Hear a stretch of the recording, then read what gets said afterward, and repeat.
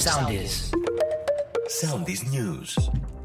Με τη Φρώση Κυριακού, στη Ρόδο και στην Κάριστο είναι αυτή τη στιγμή τα δύο πιο δύσκολα μέτωπα της φωτιάς που καλείται να αντιμετωπίσει η πυροσβεστική. Συνεχίσει οι αναζωπυρώσεις. Στη Ρόδο, μήνυμα από το 112 για εκένωση των χωριών Μαλώνας, Μάσαρη, Γενάδη και Βατή έλαβαν οι κάτοικοι, ενώ στην περιοχή πνέουν πολύ δυνατοί άνεμοι και αλλάζει διαρκώς η φορά τους. Νωρίτερα, μεγάλη αναζωπήρωση σημειώθηκε στο Ασκληπείο στη Ρόδο, με τις φλόγες να καίνε σπίτια και περιουσίες. Στην Κάριστο, μήνυμα για εκένωση έλαβαν οι κάτοικοι του Πλατανιστού και των Αγίων. Καλύτερη είναι η εικόνα της πυρκαγιάς στο Αίγυο. Υπό έλεγχο η φωτιά στο Πήλιο, 2 τα ενεργά μέτωπα στην Κέρκυρα.